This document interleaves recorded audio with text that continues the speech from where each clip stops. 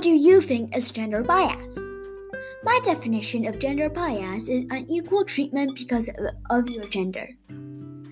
Many believe that it mainly happens in employment situations, but however, many other examples exist. For example, products such as seatbelts, gaming devices, and others are all actually biased. You may ask how these products could be biased, but they are more fit for men than women. Seatbelts are based on men's body shapes, which is very different from women's. The gaming devices are made to fit on men's heads, not women's. However, the most frequent kind of gender bias is in work. Data prove that both men and women company owners are twice as likely to hire a male candidate and a woman.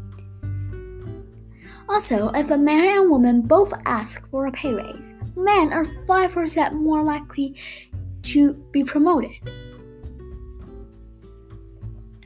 Women face many barriers at work, most of which is because of gender bias, including that 90% of social leaders are men. Speaking of which, Silicon Valley is one of the most forward-looking places on earth, but their products are still biased. Why is that? Is it because that 82% of the workers are men, and men control most of its companies? That problem comes back to the bias in the workplaces where only 6% of the CEO of Fortune 500 companies are women.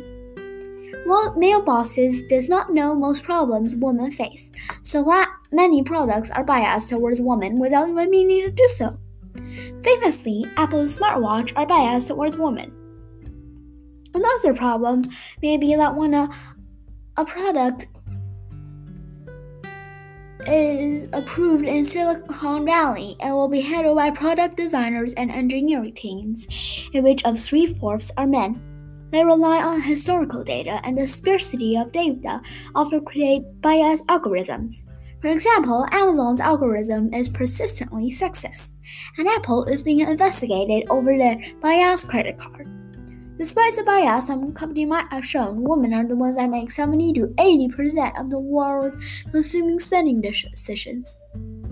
That means they control over $40 trillion in deployment. That means if a company seizes opportunity and make products more fit for both genders, it could double or even triple their profit, because even big companies such as Apple and Amazon are being biased, and if another smaller company isn't, then will their business be more successful since it is for both genders?